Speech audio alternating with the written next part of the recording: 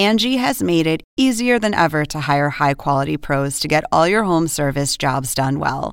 Just bring them your project online or with the Angie app, answer a few questions, and Angie will connect you with local pros who match your specific needs. Or book a service instantly at an upfront price. So join the millions of homeowners who use Angie to care for their homes and get your next home service job done well.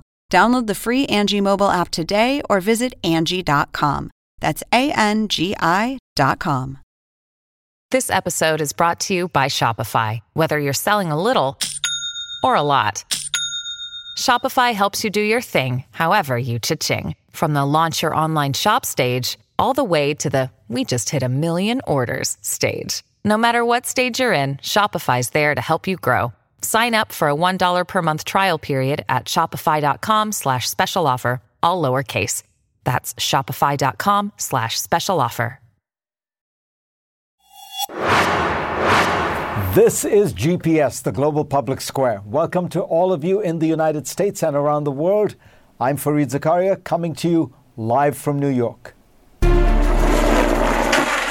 Today on the program, what to do about Russia. Talks between Moscow and the West this week brought the sides no closer to compromise. It is Russia that has to make a stark choice: de-escalation and diplomacy, or confrontation and consequences. Will Putin invade Ukraine again? Will he capitalize on Kazakhstan's unrest? I will talk to Vladimir Putin's chief spokesman, Dmitry Peskov, then to two former top Western officials who've negotiated with the Russian president. Also, the pandemic has wreaked havoc in schools and hospitals and on our mental health. But how much damage has it done to American democracy? The Harvard scholar Danielle Allen, who's running for governor of Massachusetts, spent most of the last 2 years thinking about exactly that. She'll tell me what she's learned. But first, here's my take. As we watch inflation spike upward at a pace not seen since the early 1980s, experts are debating whether this phenomenon is worrying and long-term or benign and transitory. Now, I'm not an economist, but as a student of history, I do wonder whether the return of inflation is part of a larger shift that has taken place across the world. To put it simply, for decades in country after country, economics trumped politics. But now, from China to Turkey to the United States, politics is trumping economics. The conquest of inflation is one of the most far-reaching changes of our times. Countries used to think that they simply had to live with and manage escalating prices and wages. When inflationary trends got out of hand, they often had severe political consequences. You see, unlike unemployment, which affects just a small percentage of people who don't have jobs, inflation affects everyone.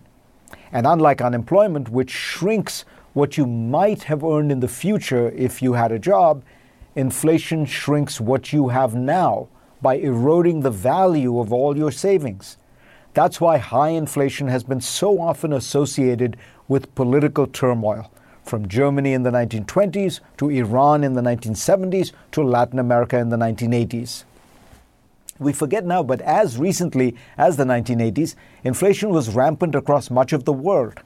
Countries like Brazil, Argentina, and Peru had inflation rates that were measured in the thousands of percent. The United States kicked off the decade with over 12% inflation. In some European countries like Italy, it rose above 20%.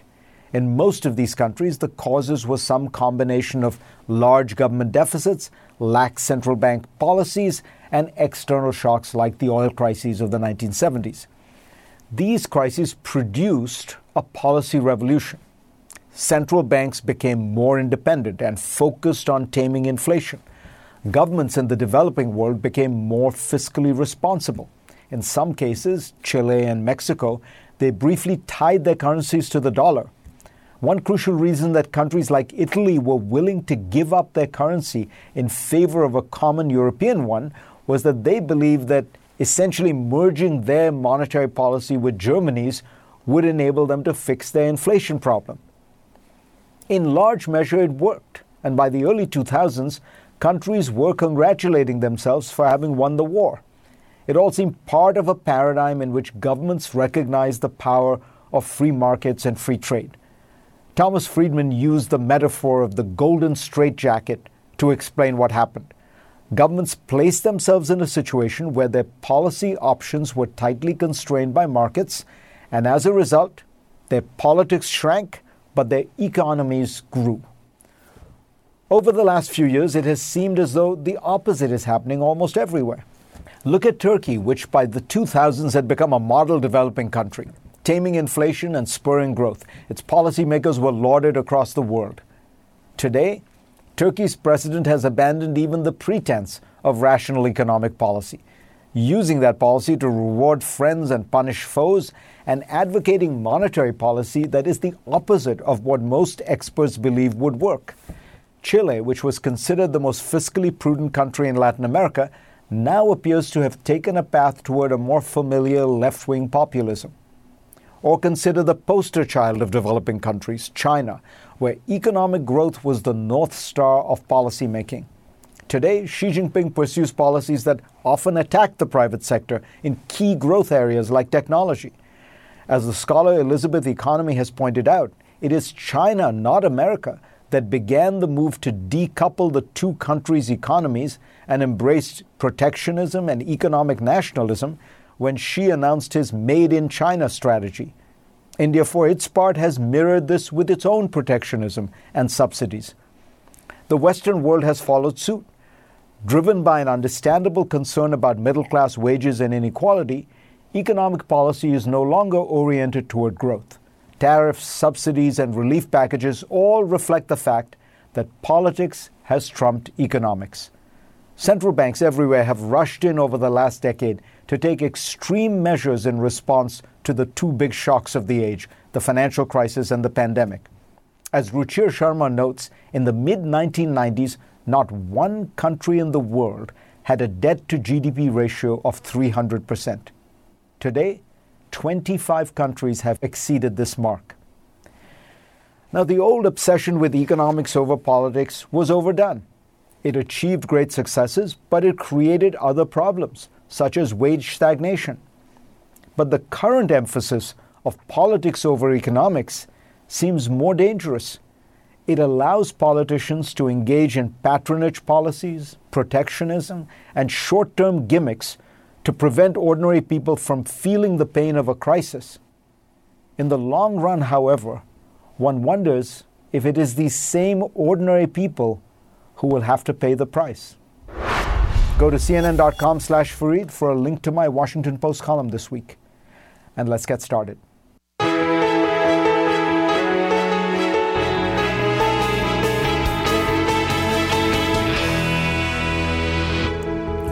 After 3 rounds of high-level meetings between Russia and the West this week, the two sides are no closer to compromise over de-escalation on the Ukrainian border. The Russians expressed frustration that the United States had not responded to a series of demands that include Ukraine never joining NATO and rolling back NATO activities in Eastern Europe. Washington says these demands are non-starters and that Russia could be laying the groundwork to fabricate a pretext for an invasion. So what exactly is Moscow's endgame? Kremlin's longtime spokesman, Dmitry Peskov, has been by Vladimir Putin's side for 2 decades, one of his closest aides. I talked to him on Friday in an exclusive interview. Mr. Peskov, pleasure to have you on, sir. It's my pleasure. It's my pleasure. Thank you. Why has Russia brought these proposals? Some people would say, why has Russia created this crisis now? Many of the things that are being talked about, the Russian demands, the draft negotiation, these are issues that have been around for a few years. What has happened in the last few months or for a few weeks that has caused this to become a kind of urgent crisis, with Russia massing more than 100,000 troops on the Ukrainian border? Has something changed very recently? Well, it all started with the beginning of the 90s, when Germany was reunited And when the then Soviet Union and the Soviet Union leader, Mr. Gorbachev, said okay to that, there was a promise by American side, unfortunately not fixed in a legally binding guarantee document. But there was a guarantee that NATO would never expand its military infrastructure or political infrastructure eastwards.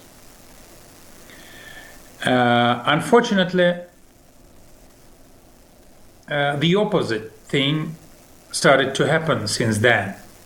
And NATO's military infrastructure started to get closer and closer to the borders of the Russian Federation. The United States started to deploy different weapons, different launching systems, and so on and so forth, closer to our border with each year. These all led to the situation when we started to feel endangered by that, and our national security was endangered. So what you have mentioned is not a story of the last couple of months or couple of weeks. It's a story of couple of decades, when NATO, and by the way, NATO is, in our understanding, it's an organization that was tailored and was created for confrontation, not for defense. And NATO is not a dove of peace, and not a dove of stability, and not a dove of prosperity. NATO is a weapon of confrontation. And this weapon of confrontation with each year started to get closer and closer to our borders. And after 2014, when a coup happened in Ukraine, Ukraine started, and Ukraine actually has said that it would be oriented more closer to NATO membership. At first there were just words, but with the time being, we have seen the gradual invasion of NATO into Ukrainian territory with its infrastructure, with its instructors, with supplies of defensive and offensive weapons, teaching Ukrainian military, and so on and so forth. And that brought us to the red line. That brought us to the situation when we couldn't tolerate it anymore. And that was the main reason for President Putin to say, guys, this is a real threat for us, and this is a real threat for stability and security in European architecture. Let's find the way out. Let's produce some guarantees for us. Let's think about returning NATO's military infrastructure back to the borders of 1997. Let's get rid of the idea of Ukrainians' membership to NATO, and also let's get rid of the idea, let's abandon the idea of deployment of any offensive weapons on the territory of Ukraine next to our borders. This was the main idea, the main proposal of President Putin. So we are quite a big country, and we are too big, and we are too important to keep silence against this danger. So that was the main reason. So let's talk about the proposals. As you say, the core of it does seem to be about Ukraine's potential membership in NATO. And I'm wondering if there is a possible compromise here.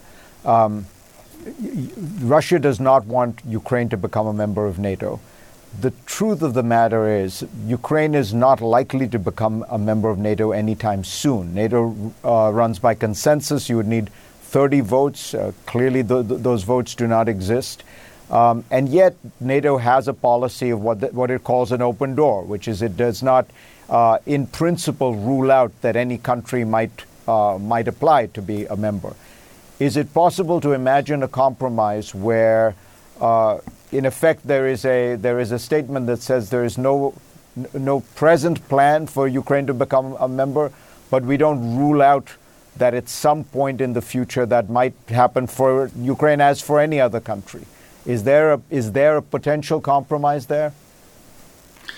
Well, there is also space for compromise, excluding some principal concerns. And here we're talking about principal concerns. Russia has never had a deficit of political will for negotiations. To the contrary, President Putin was willing all the time, and he is willing negotiations with NATO, with the United States, based on mutual respect and readiness to take into account each other's concerns. So NATO, you're talking about open doors policy for Ukraine, but you cannot create a security of one country at the expense of the security of the other. So there is an understanding of indivisibility of security. And it is extremely important, and we have to find out a combination to solve this problem, taking into account concerns of Russia. We don't know what the outcome is going to be. We had these 3 sessions of negotiations. There are some understandings between us, but in general, in principle, we can now say that we are staying on different tracks, on totally different tracks. And this is not good, and this is disturbing. And we will be back with more of my interview with Vladimir Putin's longtime aide, Dmitry Peskov.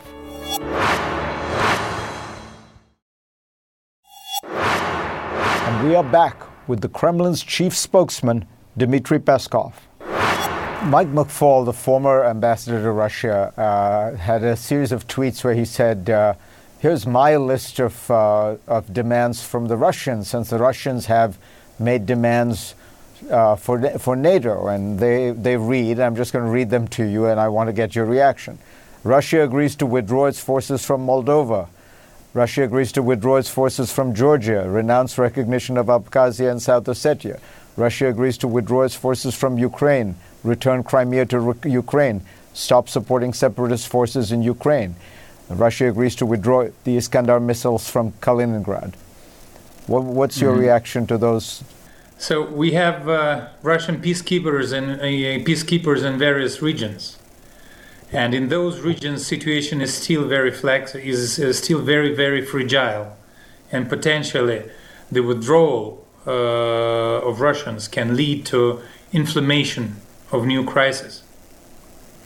We don't know what can be the outcome and what can be the situation with Abkhazia or with Ossetia, for example. And people of Abkhazia and Ossetia can be endangered by Georgian nationalists, like it happened when Georgia unleashed a war against Ossetia, sending tanks against peaceful population. You have to remember it. And Russia will never discuss with anyone withdrawal of any missiles and any weapons from Kaliningrad, because Kaliningrad is a territory of Russia. And with all the due respect, we will never tolerate any demands for us to do this or that on our own territory. None of the countries will tolerate. What about from Ukraine's territory? What about de-escalation in Ukraine? Yeah, de-escalation in Ukraine. Well, first of all, there are no Russian troops in Ukraine. There are no Russian troops in Donbas. There are Russian troops on the Russian soil, on the Russian territory next to Ukrainian border. It's quite understandable. You know, international observers say that there are Russian troops not wearing Russian uniforms, but there are Russian troops in Donbass. There are no Russian troops of Donbass. I'm a spokesperson to Kremlin, and I officially can tell you that there are no Russian troops on Donbass and on Ukrainian soil. But there are Russian troops on the territory of the Russian Federation next to Ukrainian borders. And we find it necessary to keep those troops there in front of the very tense situation and very unfriendly environment created by various training of NATO jet fighters, NATO spy planes, NATO's military infrastructure moving towards our borders. We have to respond. We have to take measures of precaution. That's why we have our military guys on our territory there. Do you have some kind of a timeline that you are, at which point you will then say the negotiations have failed, and are you then prepared to take military action? Well, we're not speaking about military action. You have to understand it. No one is threatening anyone with military action. This will be just a madness to do that. But we will be ready to take counteractions. So if you continue to say that, listen, Russians, we're not going to take into account your concerns. NATO will continue to expand. Now we're not going to have Ukraine inside NATO, but with the time being, it's legally it will be possible. We're not going to say that we will not deploy any offensive weapons on Ukraine's territory, and NATO's military infrastructure will stay next to your border and will, even with the time being, get even closer. If you tell us that, we will have to do something. What is the timeline? Well, of course, we're not speaking about tomorrow. We're not speaking about hours. But what was meant by our president is that we don't want to see a process for the sake of the process. So we don't want to see a month-long or year-long negotiations discussing our disagreements. We want to feel, for the beginning, the readiness to take into account our concerns. Right now, unfortunately, we failed to do that. Next on GPS, I will ask Dmitry Peskov how Moscow would respond to further American sanctions and what he really thinks of Joe Biden.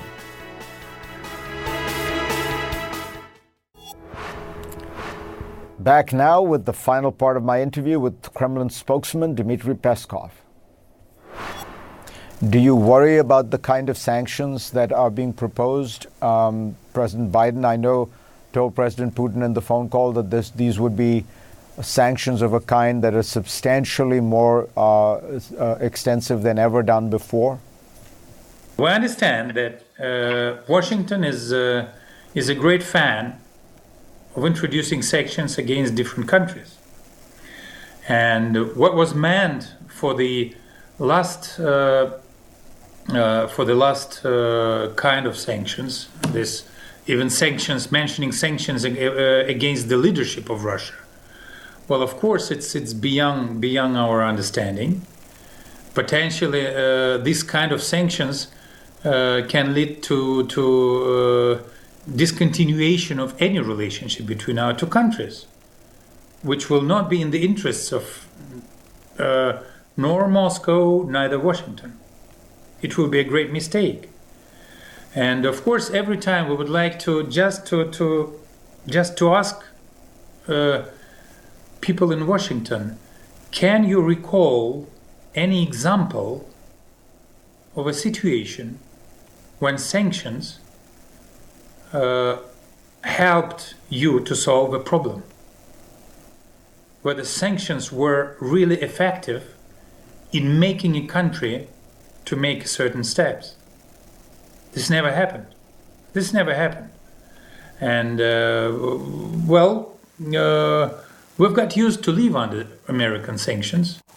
And to some extent, we're trying to take advantage of them in terms of developing our domestic economy, our domestic production, compensating deficit of certain import parts and elements by producing our own. So it gives a boost to our national economy. So that's why, we're quite big and we're quite self-sufficient to be fragile against these sanctions. You have to understand it. Let me ask you finally, Mr. Peskov. You've said some very generous things about President Biden. You've said he's one of the most experienced politicians in the world. You've said that he and President Putin have a good relationship. You've said that the negotiations have been started in good faith. Are you optimistic that things are going to de-escalate, that there is going to be some search for stability? Or are you pessimistic and feel things are spiraling downwards? Well, I sincerely believe that the wisdom of our two leaders, political wisdom of President Putin and his political experience, and the political wisdom and experience of President Biden is a good soil for continuation of attempts to find a common ground. But there is a critical situation here. The critical situation is a situation around the concerns, national concerns of Russia. If we see a political will from Washington to try to take it into account somehow and to discuss it with us, then it's a common ground for continuation. If we continue to get response in the way that, no, it's out of question, we're not going to discuss it, then it will be a reason for being pessimistic. All right, we will leave it at that. And it's always a pleasure to have you on, and I hope we can do this again. It's my pleasure. Next on GPS, how should the West respond to Russia's rhetoric and actions? I will talk to two former Western officials who have sat across from President Putin at the negotiating table. Their thoughts on Putin's threats when we come back. We just heard the Kremlin view, and I should say a lot of independent observers would push back and contest many of the things that Mr. Peskov said. But the crucial question is, what should the West do? Radek Sikorski dealt with Vladimir Putin when he was Foreign Minister of Poland. He is currently a member of the European Parliament. Thomas Graham was involved in dialogues with Putin as the Senior Director for Russia at the National Security Council under George W. Bush. He is currently a distinguished fellow at the Council on Foreign Relations. Tom, let me start with you. You heard the Peskov's line. Does it appear to you that they are preparing for war? No, I don't think. Well, first, yes, they are preparing for a military conflict. But I think that the preference at this point is to go down the diplomatic track.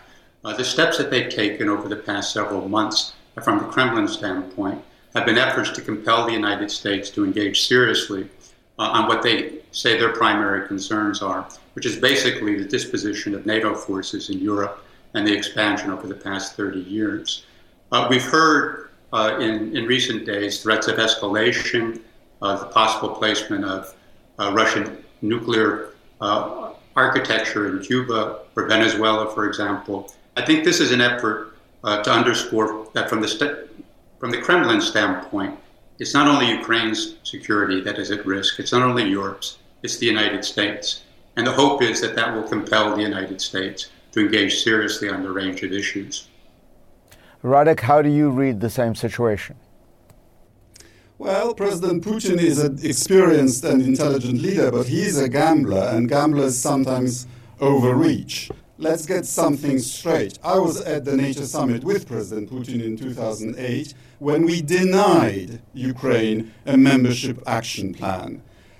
There are no NATO facilities or offensive weapons in Ukraine, and Russia is a nuclear power. Ukraine gave up its nuclear arsenal under the Budapest Memorandum of '94, in which Russia guaranteed Ukraine's borders and security. The idea of Ukraine being a threat to NATO, to Russia, is as absurd as Canada being a threat to the United States.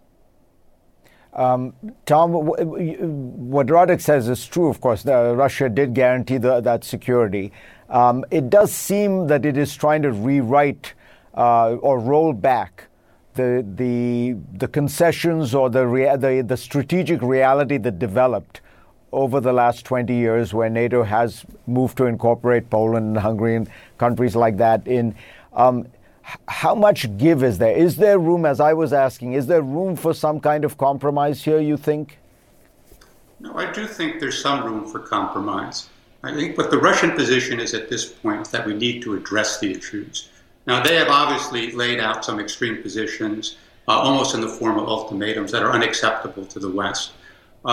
The challenge, I think, for diplomacy is to thread the needle of our position that NATO retains an open door, that countries of the former Soviet Union, if they so desire, are free to associate with any countries in a military, political type of arrangement, and that includes NATO.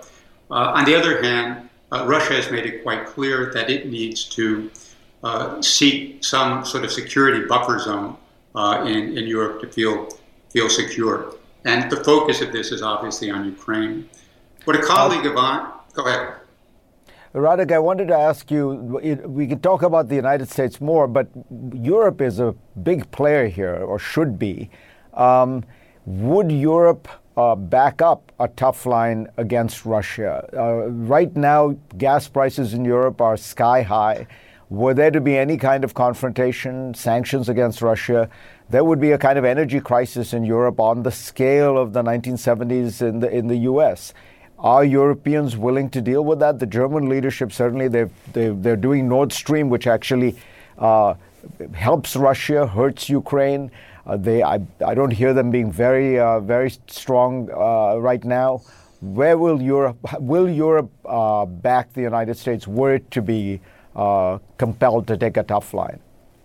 I think President Putin was very surprised that Europe imposed sanctions for the invasion of Ukraine before, for taking over Crimea and for invading Donbass. And I think there would be consensus to increase them further.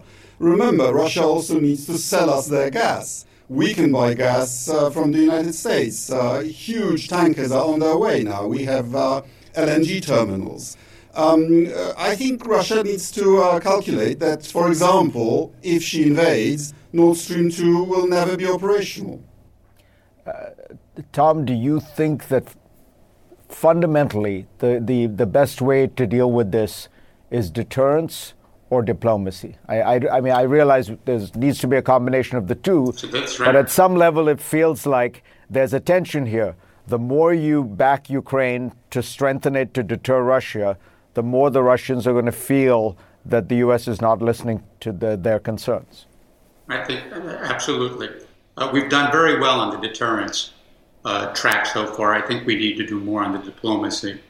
And what I think we ought to get serious consideration to is something that I would call a moratorium on the further expansion of NATO eastward for a defined period, say 20 to 25 years.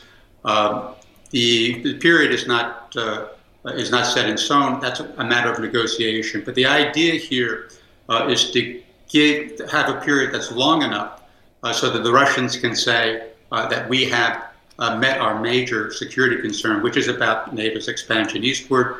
This is a long enough period. It could be, in fact, forever. At the same token, we haven't compromised our view that the door to NATO is still open. And that means that we have to have a short enough period so that it doesn't look like we've given up or abandoned Ukraine. All right. On that potential note of compromise, I have to close. We will doubtless be back with the two of you to discuss this because this crisis isn't going away. Thank you. American democracy is under great strain these days, first and foremost from the current nature of American politics itself.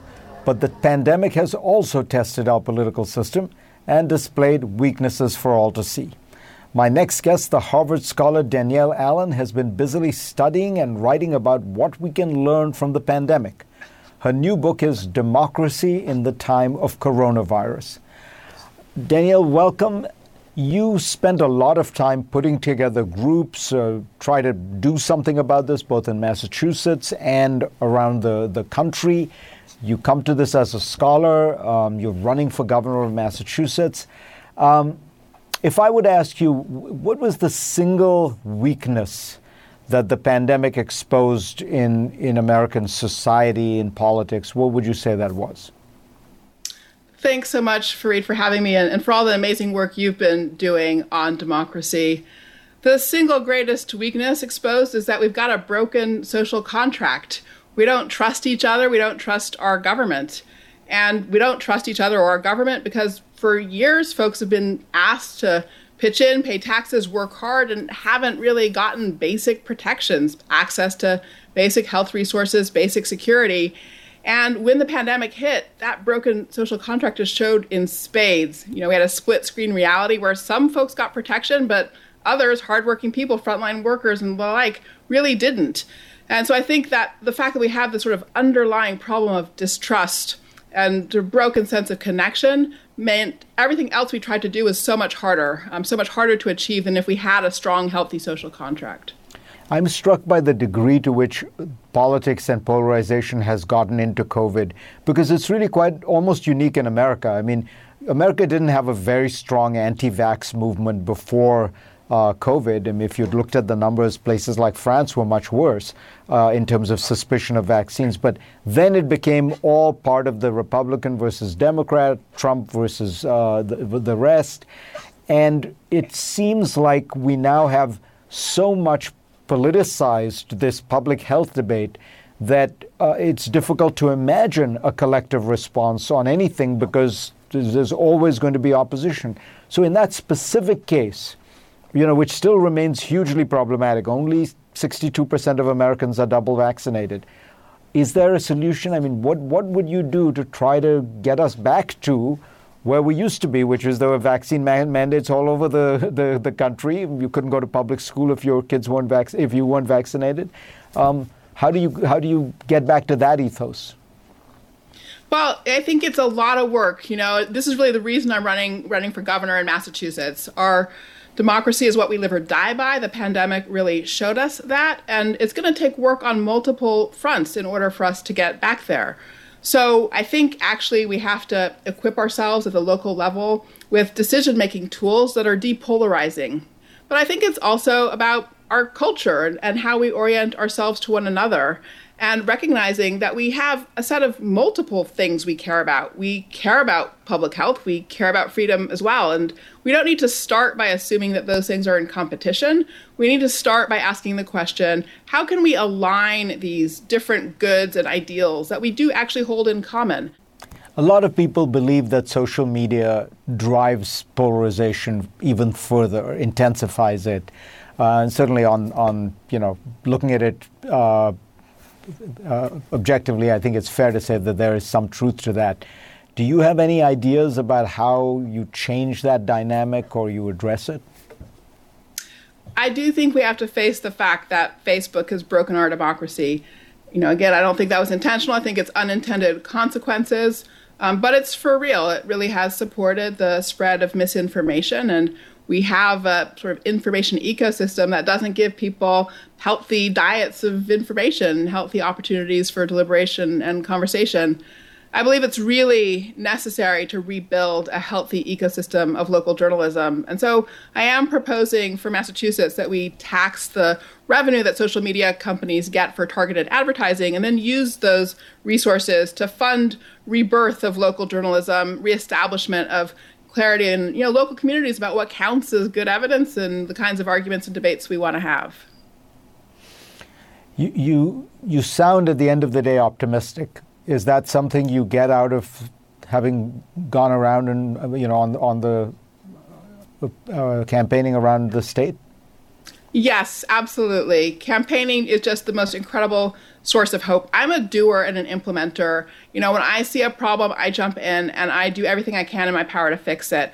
And as I travel around Massachusetts, I have discovered I am by no means alone. There are so many people in our state who are doing incredible things to bring health to their communities, to bring healthy partnerships, to build bridges. Honestly, there's an amazing partnership between social justice activists and police in Lynn, for example, to build an alternative dispatch program. There are leaders all over our Commonwealth who are forging a path out of these dark, hard times. And I'm working really hard to bring that same spirit to this effort. Danielle Allen, pleasure to have you on. Best of luck. Thanks a lot, Fareed. Great to see you. Thanks to all of you for being part of my program this week. I will see you next week. I'm Dr. Sanjay Gupta, host of the Chasing Life podcast. In honor of our 10th season, we want to hear from you. Leave us a message at 470-396-0832 and tell us how you chase life. It could be used on an upcoming episode.